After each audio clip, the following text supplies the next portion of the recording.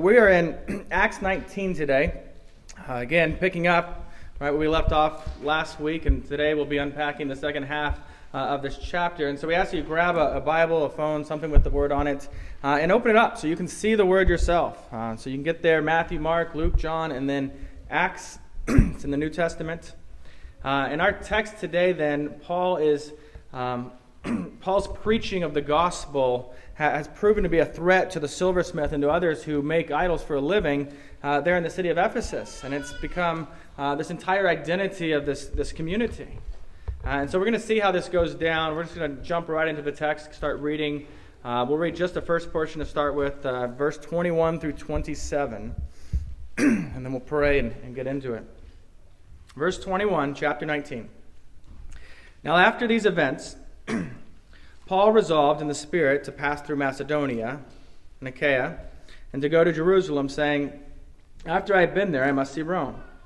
And having sent into Macedonia two of his helpers, Timothy and Erastus, he himself stayed in Asia for a while. About that time there arose no little disturbance concerning the way. For a man named Demetrius, a silversmith, who made silver shrines of Artemis, brought no little business to the craftsmen. These he gathered together with the workmen in similar trades and said, men, you know that from this business we have our wealth. And you see and hear that not only in Ephesus, but in almost all of Asia, this Paul has persuaded and turned away a great many people, saying that gods made with hands are not gods. And there is danger not only in this trade of ours, that this trade of ours may come into disrepute, but also that the temple of the great goddess Artemis may be counted as nothing, and that she may even be deposed from her magnificence, she whom all Asia and the world worship. The grass withers and the flower fades. Let's pray. Lord, thank you for another week to gather in this building and to sing and to pray and to speak and to hear your word. As we look deeper into this text that looks at very real, very obvious idols, we ask that you would help us to know ourselves and to rightly understand our own heart's tendency to bow down to idols we've made or purchased or sought or received in one way or another. We ask that you enlighten our minds to believe and to understand your word this morning. In Jesus' name we pray. Amen. So this passage begins with a little bit of a travel info. It's one of those things you think, why is that in there? Paul is basically telling us who's gone where and what they're doing. He sent Timothy and Erastus over to Macedonia. We know from other texts in Scripture what's going on here is he sent them out and they're collecting gifts from these various churches, and he's going to go back to Jerusalem and Judea and to give it to the churches in need. And so maybe it's just a little picture of why that's in there is to put it all together from some of the other letters he writes. The remainder of this passage then shows really this disruptive nature of the gospel when it comes into a culture that is just saturated with idolatry. If you remember, last week our text ended with this wonderful phrase. We read it and we're just amazed. It says, the word of the Lord continued to increase and to prevail mightily, right? Praise the Lord. And it is wonderful. But that also means that it's having an impact on the culture and the economy. And so not everyone who sees this happening was thrilled about the good news of salvation being spread. And so we're going to see that in this text. Now, Luke often uses this phrase, no little, right?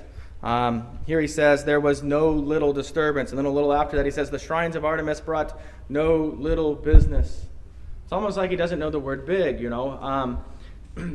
There was a big disturbance. It brought big business. And so, that's one of those things. And he's saying this is a huge deal.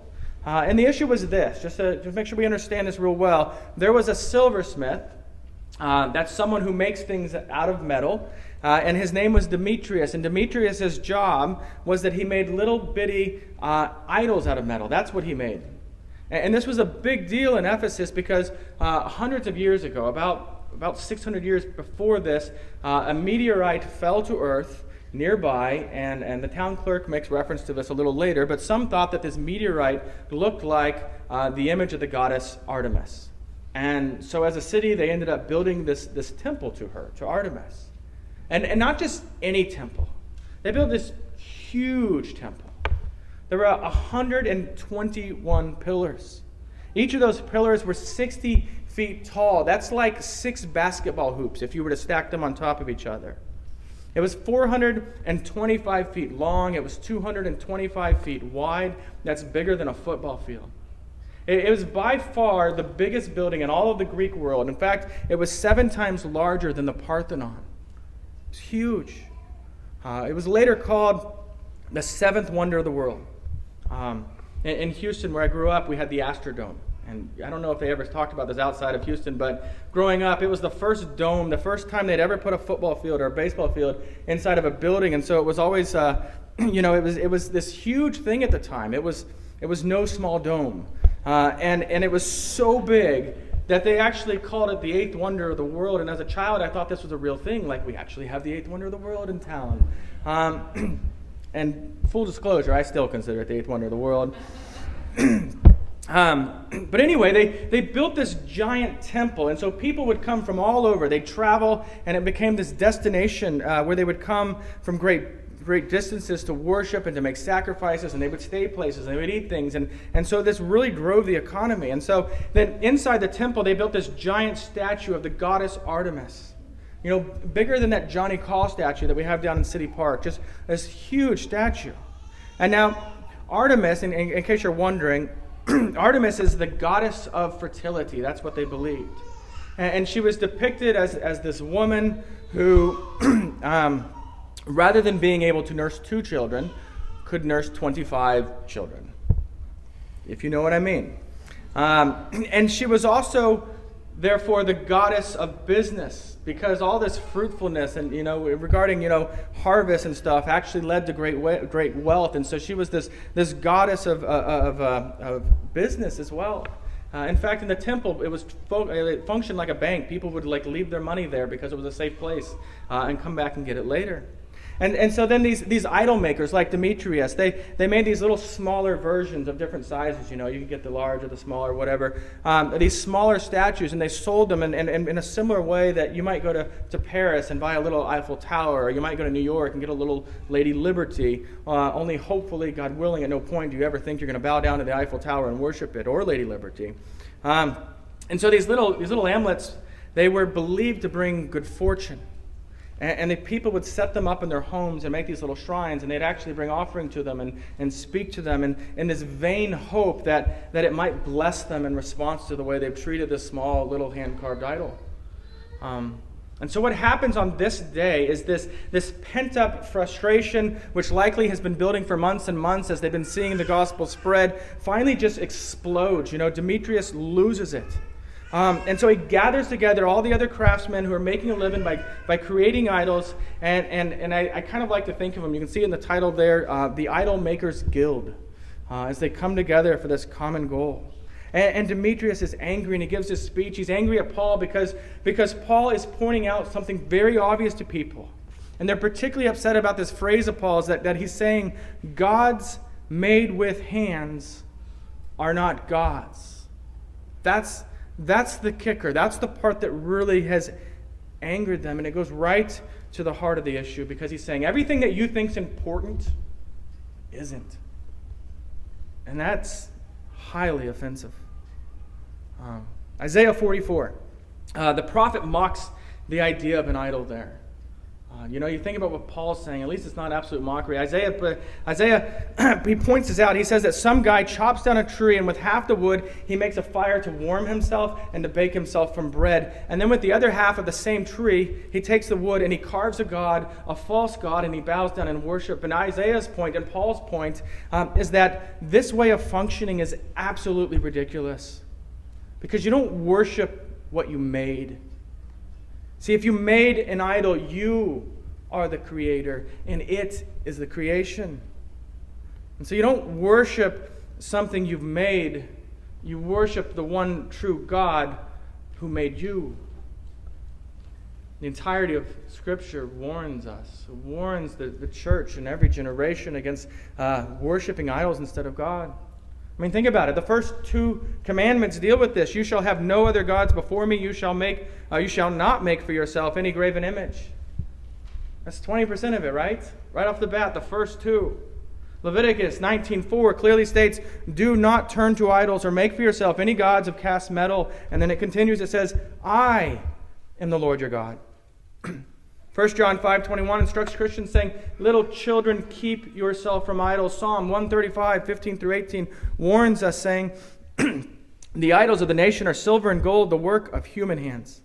They have mouths but do not speak. They have eyes but do not see. They have ears but do not hear. Nor is there any breath in their mouths. Those who make them become like them.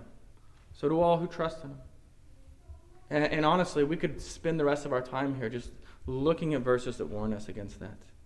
So many more. But what becomes so clear in the Scripture is that God teaches in His Word. What God teaches in His Word is absolutely antithesis. That is the exact opposite to the basic way of life for the people in Ephesus, in this culture. And so there's this collision that happens between the gospel and what is the culture of the day. Demetrius has this very well-organized objection. You can't complain there. He does a good job with it. He gives 3 reasons that the gospel is dangerous to the idol makers and to the city, the culture in general. The first thing he points out is we're going to lose money. If people stop worshiping idols, they will also stop buying idols, and that means we're not going to make money. And then he widens his concern with the second issue. He says to the level of city, he's appealing to this sort of slippery slope argument, and he points out that Paul has preached this all over the region. This isn't the only place he's saying this. And so eventually people are going to stop coming here. They're going to stop caring about the temple of Artemis, and it's going to result in a whole lot less tourists or pilgrimers or whatever you want to call them, people coming and spending money here. In other words, if we allow this to continue, if we don't stop this, people, it's going to crush our economy. And finally, he says he's concerned that the goddess may lose her place of adoration in the midst of the people. Finally, third on that list is we got to look out for the goddess. There's something there that he really believes this, I think, on some level. And so the fear of this crowd is it's based on money and tourism and prestige of their goddess. Let's read a little further. Verse 28, and we're going to see how this unfolds. It reads, when they heard this, they were enraged and were crying out, great is Artemis of the Ephesians. And so the city was filled with the confusion. And they rushed together into the theater, dragging with them Gaius and Aristarchus, Macedonians who were Paul's companions in travel. But when Paul wished to go in among the crowd, the disciples would not let him. And even some of the Asiarchs, who were friends of his, sent to him and were urging him not to venture into the theater. Now, some cried out one thing, some another, for the assembly was in confusion, and most of them did not know why they had come together. Some of the crowd prompted Alexander, who the Jews had put forward, and Alexander, motioning with his hand, wanted to make a defense to the crowd. But when they recognized that he was a Jew, for about 2 hours, they all just cried out with one voice, great is Artemis of the Ephesians. So this mass of people don't respond particularly well. It's not real surprising, right?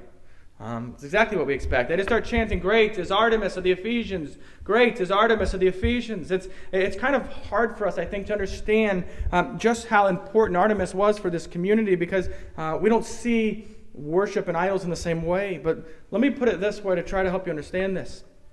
Can you imagine if a pastor came to Manhattan and started preaching that K-State football is idolatry? No one should have anything to do with it at all. Then imagine, what if people started agreeing with him, right? That people stopped buying purple shirts and jerseys and bobbleheads. That they stopped going to games in the stadium. That people stopped traveling into the city from other places to attend these games, and the economy begins to suffer. You can kind of imagine that, right? It's a little too close. You might find the Purple Makers Guild very angry. And gathering people together in support. Let's get rid of this guy. Let's get rid of these people. Maybe shouting something like, great is Snyder of Manhattan. Now, sports absolutely can be an idol of the heart. But I'm not really saying K-State football is any comparison to Artemis like that. I just want you to understand, because sometimes we only look at it from one perspective, I want you to understand how some in Ephesus might feel very different than you or I would feel about the gospel actually transforming the culture they were in. And so mob mentality sets in. And they start just grabbing anyone associated with Paul, like, you know Paul, we're dragging you and taking him. And we've seen this before in other cities. This time it's Gaius and Aristarchus. And Paul is worried for them. And he tries to get to the theater, and he's going to come in and he's going to defend them. And other Christians stop him. Verse 31, you see there, this is pretty interesting. The Asiarchs, that's the word Asia-archs, were men of wealth and influence. They were elected to promote worship of the empire. That was kind of their role in life, and yet Paul has become friends with them so that they persuade him to stay away from all the commotion going on in the theater. John Calvin speaks on this passage, and he points out that if they hadn't have stopped Paul, if Paul had gotten to the theater, more than likely, based on what we know about Paul, he would have spoken up and said something and gotten himself killed in that moment. And so it's worth taking note here that Paul has friendship with those who don't believe the gospel, so much so that they want to protect his life and they seek to protect him, even though they don't agree with him on this. Personally, I find 32 pretty entertaining too. It's kind of like Occupy Wall Street or something. People are shouting stuff and they're mad, and yet it says most of them did not know why they had come together. When I was in elementary school, most of the students rode their bikes or walked to school. We were that close to it. And it was a different era. Parents didn't come with you. They just sent you out the door and hoped you made it. And I remember once in a while, school would get out and someone would be saying, there's a fight at the corner, there's a fight at the corner. And we all knew the corner to go to. And we'd all just flock to this corner and we'd be like, yeah, who's going to fight? And we'd get there and just start kind of staring at each other like, who's fighting? Anyone fighting? And more often than not, nobody's fighting. And we're all standing there. No one knows why we're here. We don't know who started it. We have no idea what's going on. We just showed up because we thought, hey, there might be a fight to watch, right? That's kind of what's going on here. A small group has grown into a large group on the way to the theater. Ironically, they're in the theater just to see the show, just to see what's going to happen here. They have no idea. And so the Jews, and this is awesome, the Jews they push forward this man Alexander. That's my middle name, that's Beckham's middle name, so it's kind of this family name. I remember the first time I read this, I thought, I have a biblical name, I had no idea. And you're thinking, what's he going to do? What legendary thing is he going to do? And he motions with his hands, and everyone's silent, and they're quiet. What's he going to say? What's my legacy? Nothing. They don't even let him speak. Nothing. And they don't let him speak because they realize he's Jewish. He doesn't worship Artemis. He has no stay in this. And they don't let him speak at all. And so what do?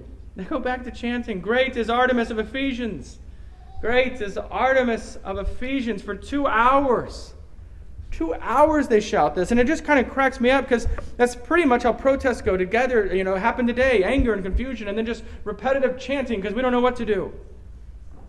All right, look at this last portion of our passage. It's starting in verse 35. It's mostly a speech by the town clerk this time. And then we're going to consider how this applies to our life today, right? So look with your eyes. I'll read with my lips. Verse 35. And when the town clerk had quieted the crowd, he said, Men of Ephesus, who is there who does not know that the city of the Ephesians is the temple keeper of the great Artemis, and of the sacred stone that fell from the sky? Seeing then that these things cannot be denied, you ought to be quiet and do nothing rash. For you have brought these men here who are neither sacrilegious nor blasphemers of our goddess. If, therefore, Demetrius and the craftsmen with him have a complaint against anyone, the courts are open, and there are proconsuls. Let them bring the charges against one another. But if you seek anything further, it shall be settled in the regular assembly. For we really are in danger of being charged with rioting today, since there's no cause that we can give to justify this commotion. And when he had said these things, he dismissed the assembly. Finally a voice of reason, right? The clerk. He speaks up, and he calms the crowd, and just consider God's providence in this. Here is a man who worships the false goddess of Artemis, who stands up to defend the children of God from this proverbial, lion's den. See, there are laws at this time that forbid stealing or destroying shrines or from the temple, things of that nature. You couldn't do that. And we kind of have laws like that too. Like I could tell you, your TV is not a god. And hopefully that doesn't surprise you. But I could tell you that, and you might be upset with me, but when you call up, Riley County Police and you're telling them, hey, this guy says my TV is not a god, they're not going to file a criminal report because no crime's been committed. Now, I would break the law if I came into your house and I stole your TV and I walked out with it. Or if I showed up with my Louisville Slugger and beat it to bits, that would be breaking the law. But the same thing here has happened. These Christians in Ephesus have not committed a crime. Now, the clerk also says in this that they're not blasphemers, right? And blasphemer means to speak irreverently about the goddess Artemis. And you kind of think, well, I don't know if that's true. It seems Paul's done so, right? In this moment, anyway, and in the clerks, to the best of the clerk's knowledge, this must actually be the case, because we know that Paul certainly did speak irrelevantly about idol worship back in Athens when Sam was preaching a few weeks ago in Acts 17. Paul says, "The God who made the world and everything in it, being Lord of heaven and earth, does not live in temples made by man, nor is he served by human hands as though he needed anything, since he himself gives to all mankind life and breath and everything." But certainly the clerk must not have heard that speech yet. Now, the clerk manages to send them all home without further incident, and he does so with this Jedi-like efficiency, like, these are not the Christians you were looking for, and they all go home, and it's beautiful because no one ends up getting beat or anything like that. And I love his reasoning here at the end. He says these Christians have not broken the law, but we're on the verge of breaking the law. Of actually breaking the law because we're starting a riot and there's no reason for it. And so just go home, and they do. So that brings us to the end of the text, but think about this. How do you actually apply this in our lives? In their culture, idol worship was just so woven into the culture, so much so that the gospel was a threat to their economy. It was a threat to their values. It was a threat to their identity. It was a threat to their absolute way of life. Is that true of American culture? Do we have idols that are precious to us? Maybe it's better if we take a moment just to consider some idols. Think about it. When was the last time you identified an idol in your own heart and just confessed this is not right? Is that a question we're asking? Is that part of our natural thinking through our life? Paul showed people their idols, and their lives changed so that they sought to turn away from idols. There was this action connected to it. One of the major scandals of the American church today is that many say, yes, I believe in Jesus, I'm a Christian, that's my profession, but then we make absolutely no effort to walk away from idols, right? And I say they, but really all of us could say we do not confront idols in our heart. Now, before we get into just a few common idols, I want to remind you that some things are not in and of themselves an idol. They're only made so when we have elevated them to a place of importance in our life that only God should occupy. And I tell you that so that you'll be careful that you don't label some of God's good gifts an idol simply because you've seen it become an idol in your life or someone else's life. And so I might ask you today, and I will, to examine your own heart, to see things, to see, is sports an idol to you? Is career success an idol to you? Are children an idol to you? Is physical beauty an idol to you? But remember, I don't know the depths of your heart. And each of those things can be good things in their own right. And so it would be wrong for me to label them as idols and call for their abolition. But let me also remind you that we don't just call people away from idols. It's a very, very dangerous thing to do. It's not a good thing to do. Because we don't just call them away from idols, we call them to a very real and gracious Savior, Jesus Christ. Because, you see, the church in many generations and many cultures has redefined the gospel into some ethical restraint or moral system. But the gospel at its core is not just walk away from an idol or some evil practice. The gospel is a call to come to Jesus and to be forgiven of your sin, and including the sin of loving idols in our life, right? Paul would have done the Ephesians no favor if all he had said was stop worshiping handmade dolls of Artemis and then just left it, I'm out of here. Because they would have found 10,000 new idols to worship immediately. Don't believe me, our culture's absolutely proof of that. Every culture is absolute proof of that. I mean, you'd be hard-pressed today to find anyone in the 50 states, we'll include Alaska and Hawaii, who today worships Artemis. You just won't find someone who does. maybe some weird hipster that does it ironically, but you're really not going to find anyone who does that, And in fact, you'd be hard-pressed to find very many people who worship anything handmade that they claim is a god, anything that resembles it in the same way, but we are without a doubt a nation of idolaters. Think about it. Wilhelmus, which is a good name, although you did better, Brackle wrote in the 1600s, "It is idolatry to serve anything which is by its very nature not God." More importantly, Matthew 4:10 tells us, "You shall worship the Lord your God, and him only shall you serve." And yet we find so many things, and we put them in the place of God in our lives. Things that we wrongly believe will give us meaning and identity and satisfaction. Thinking about this all week, and I was thinking, if you had to identify, what's the goddess of Artemis in our culture? The biggest, most culturally influencing idol in the United States in 2016. And the more I thought about this, it's not K-State football. The more I thought about this, I'd have to say it's autonomy. The idea that the individual has a right to unrestrainedly decide any and everything for themselves. I decide what's right and wrong. I decide what constitutes marriage. I decide proper sexual ethics. I decide what gender I am. You realize 15 years ago, that would have been a satirical SNL skit. And now it's a very serious issue in our culture. The most basic framework right now seems to be, who are you to tell me who I am? And that's a problem. When we who are the creature are telling God, who is the creator, I am who I am. We're simply denying that God is there at all. And so if autonomy is the goddess of Artemis, then you can understand why any speak of Scripture being a higher authority than autonomy in our culture is a threat to our very way of life. And so there's that question, will we go on to worship the idol of autonomy, or will we worship the one true God who supersedes our autonomy, but gives us eternal grace and forgiveness that cannot be found at the temple of autonomy and cannot be found anywhere else? Now that's cultural, right?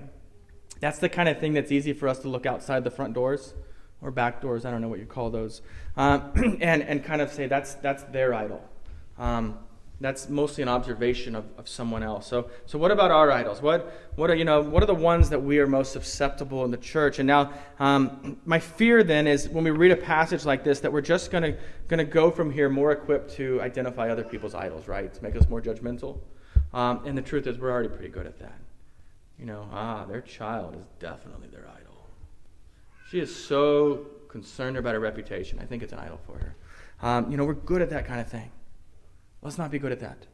And while there is certainly a place in evangelism and discipleship to lovingly help people identify their idols, this morning I just want you to stop and consider your own hearts, our own idols. Where are those? What are those?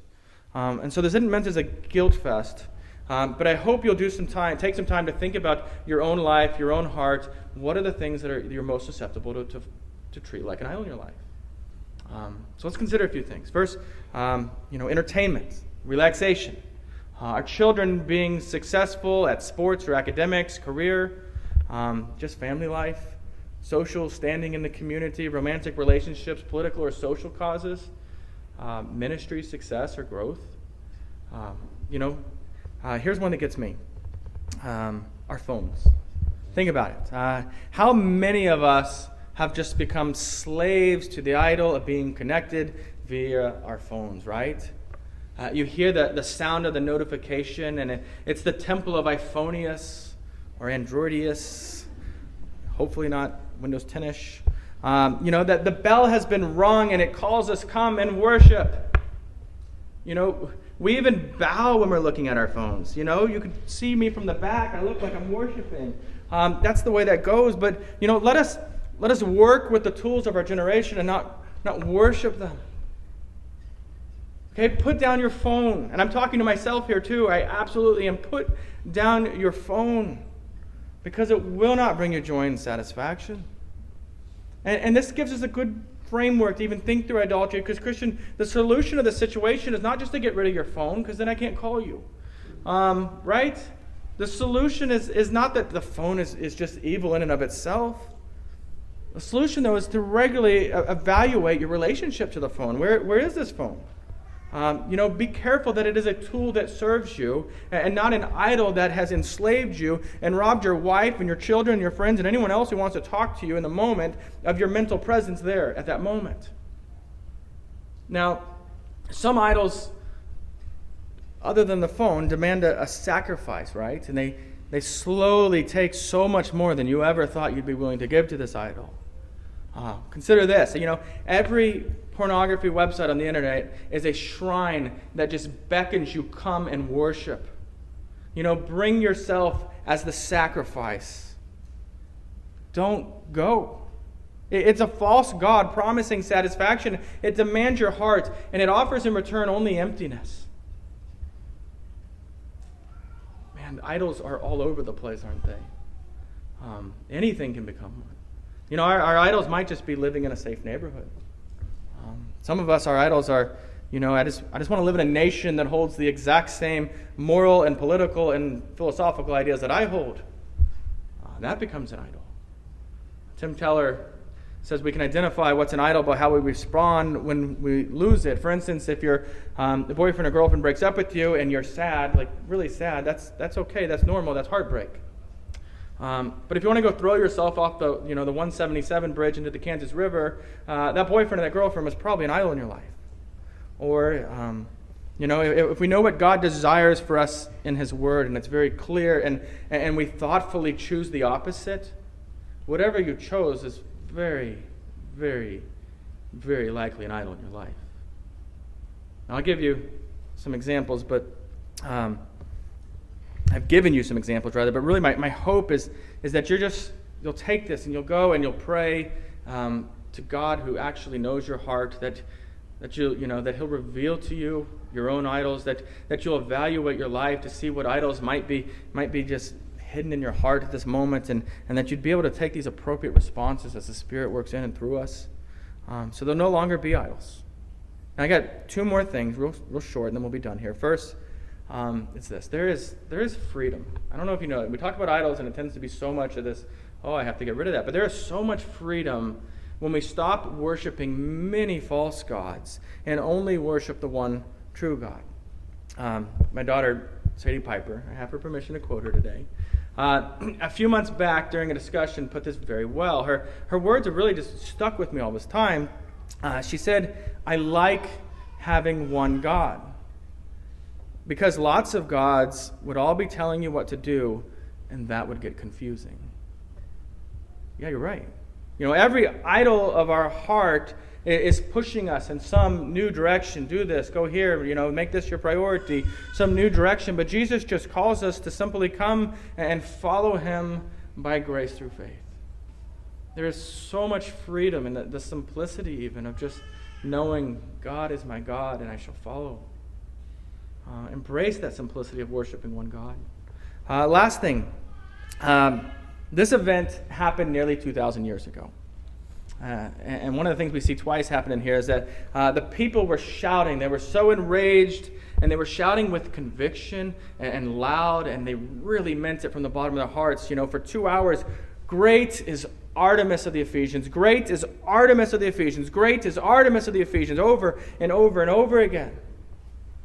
Well, today, Ephesus is just a bunch of ruins. Nobody lives there. The giant statue of Artemis has been torn down. It's gone, made by human hands and destroyed by human hands. The temple site itself, the one I described as the biggest building in all of Greece, you remember 60 feet tall, 425 feet long, 220-something feet wide. It is gone. Today stands one single column that was put back together by bits and pieces so that tourists would have something to take a photo of. That's all that's left. It's all rubble. But our God was not and is not made by hands, and our God now and forever stands mighty and powerful. See, the same gospel that was setting the Ephesians free is still bringing forgiveness and redemption to people all over the globe today as they turn from false gods of all sorts to the one true God whose sweetness is rivaled by absolutely nothing in all of creation. Nothing. That's why we don't just turn away from idols. We turn to Jesus because he has proven his love for us, even with his death on the cross. So we turn to Jesus, who saves and satisfies our longing hearts, both now and forever. Let's pray. Lord, help us to know what idols our hearts have bowed down to. So that not in our own strength, but in your strength, we might turn away from them. So that we can root them out of our lives and find real satisfaction in Christ. Oh, that we might turn again to you who are the living God. A treasure not made by hands, and that is incorruptible and eternal and more amazing than anything else we might look to for joy or satisfaction.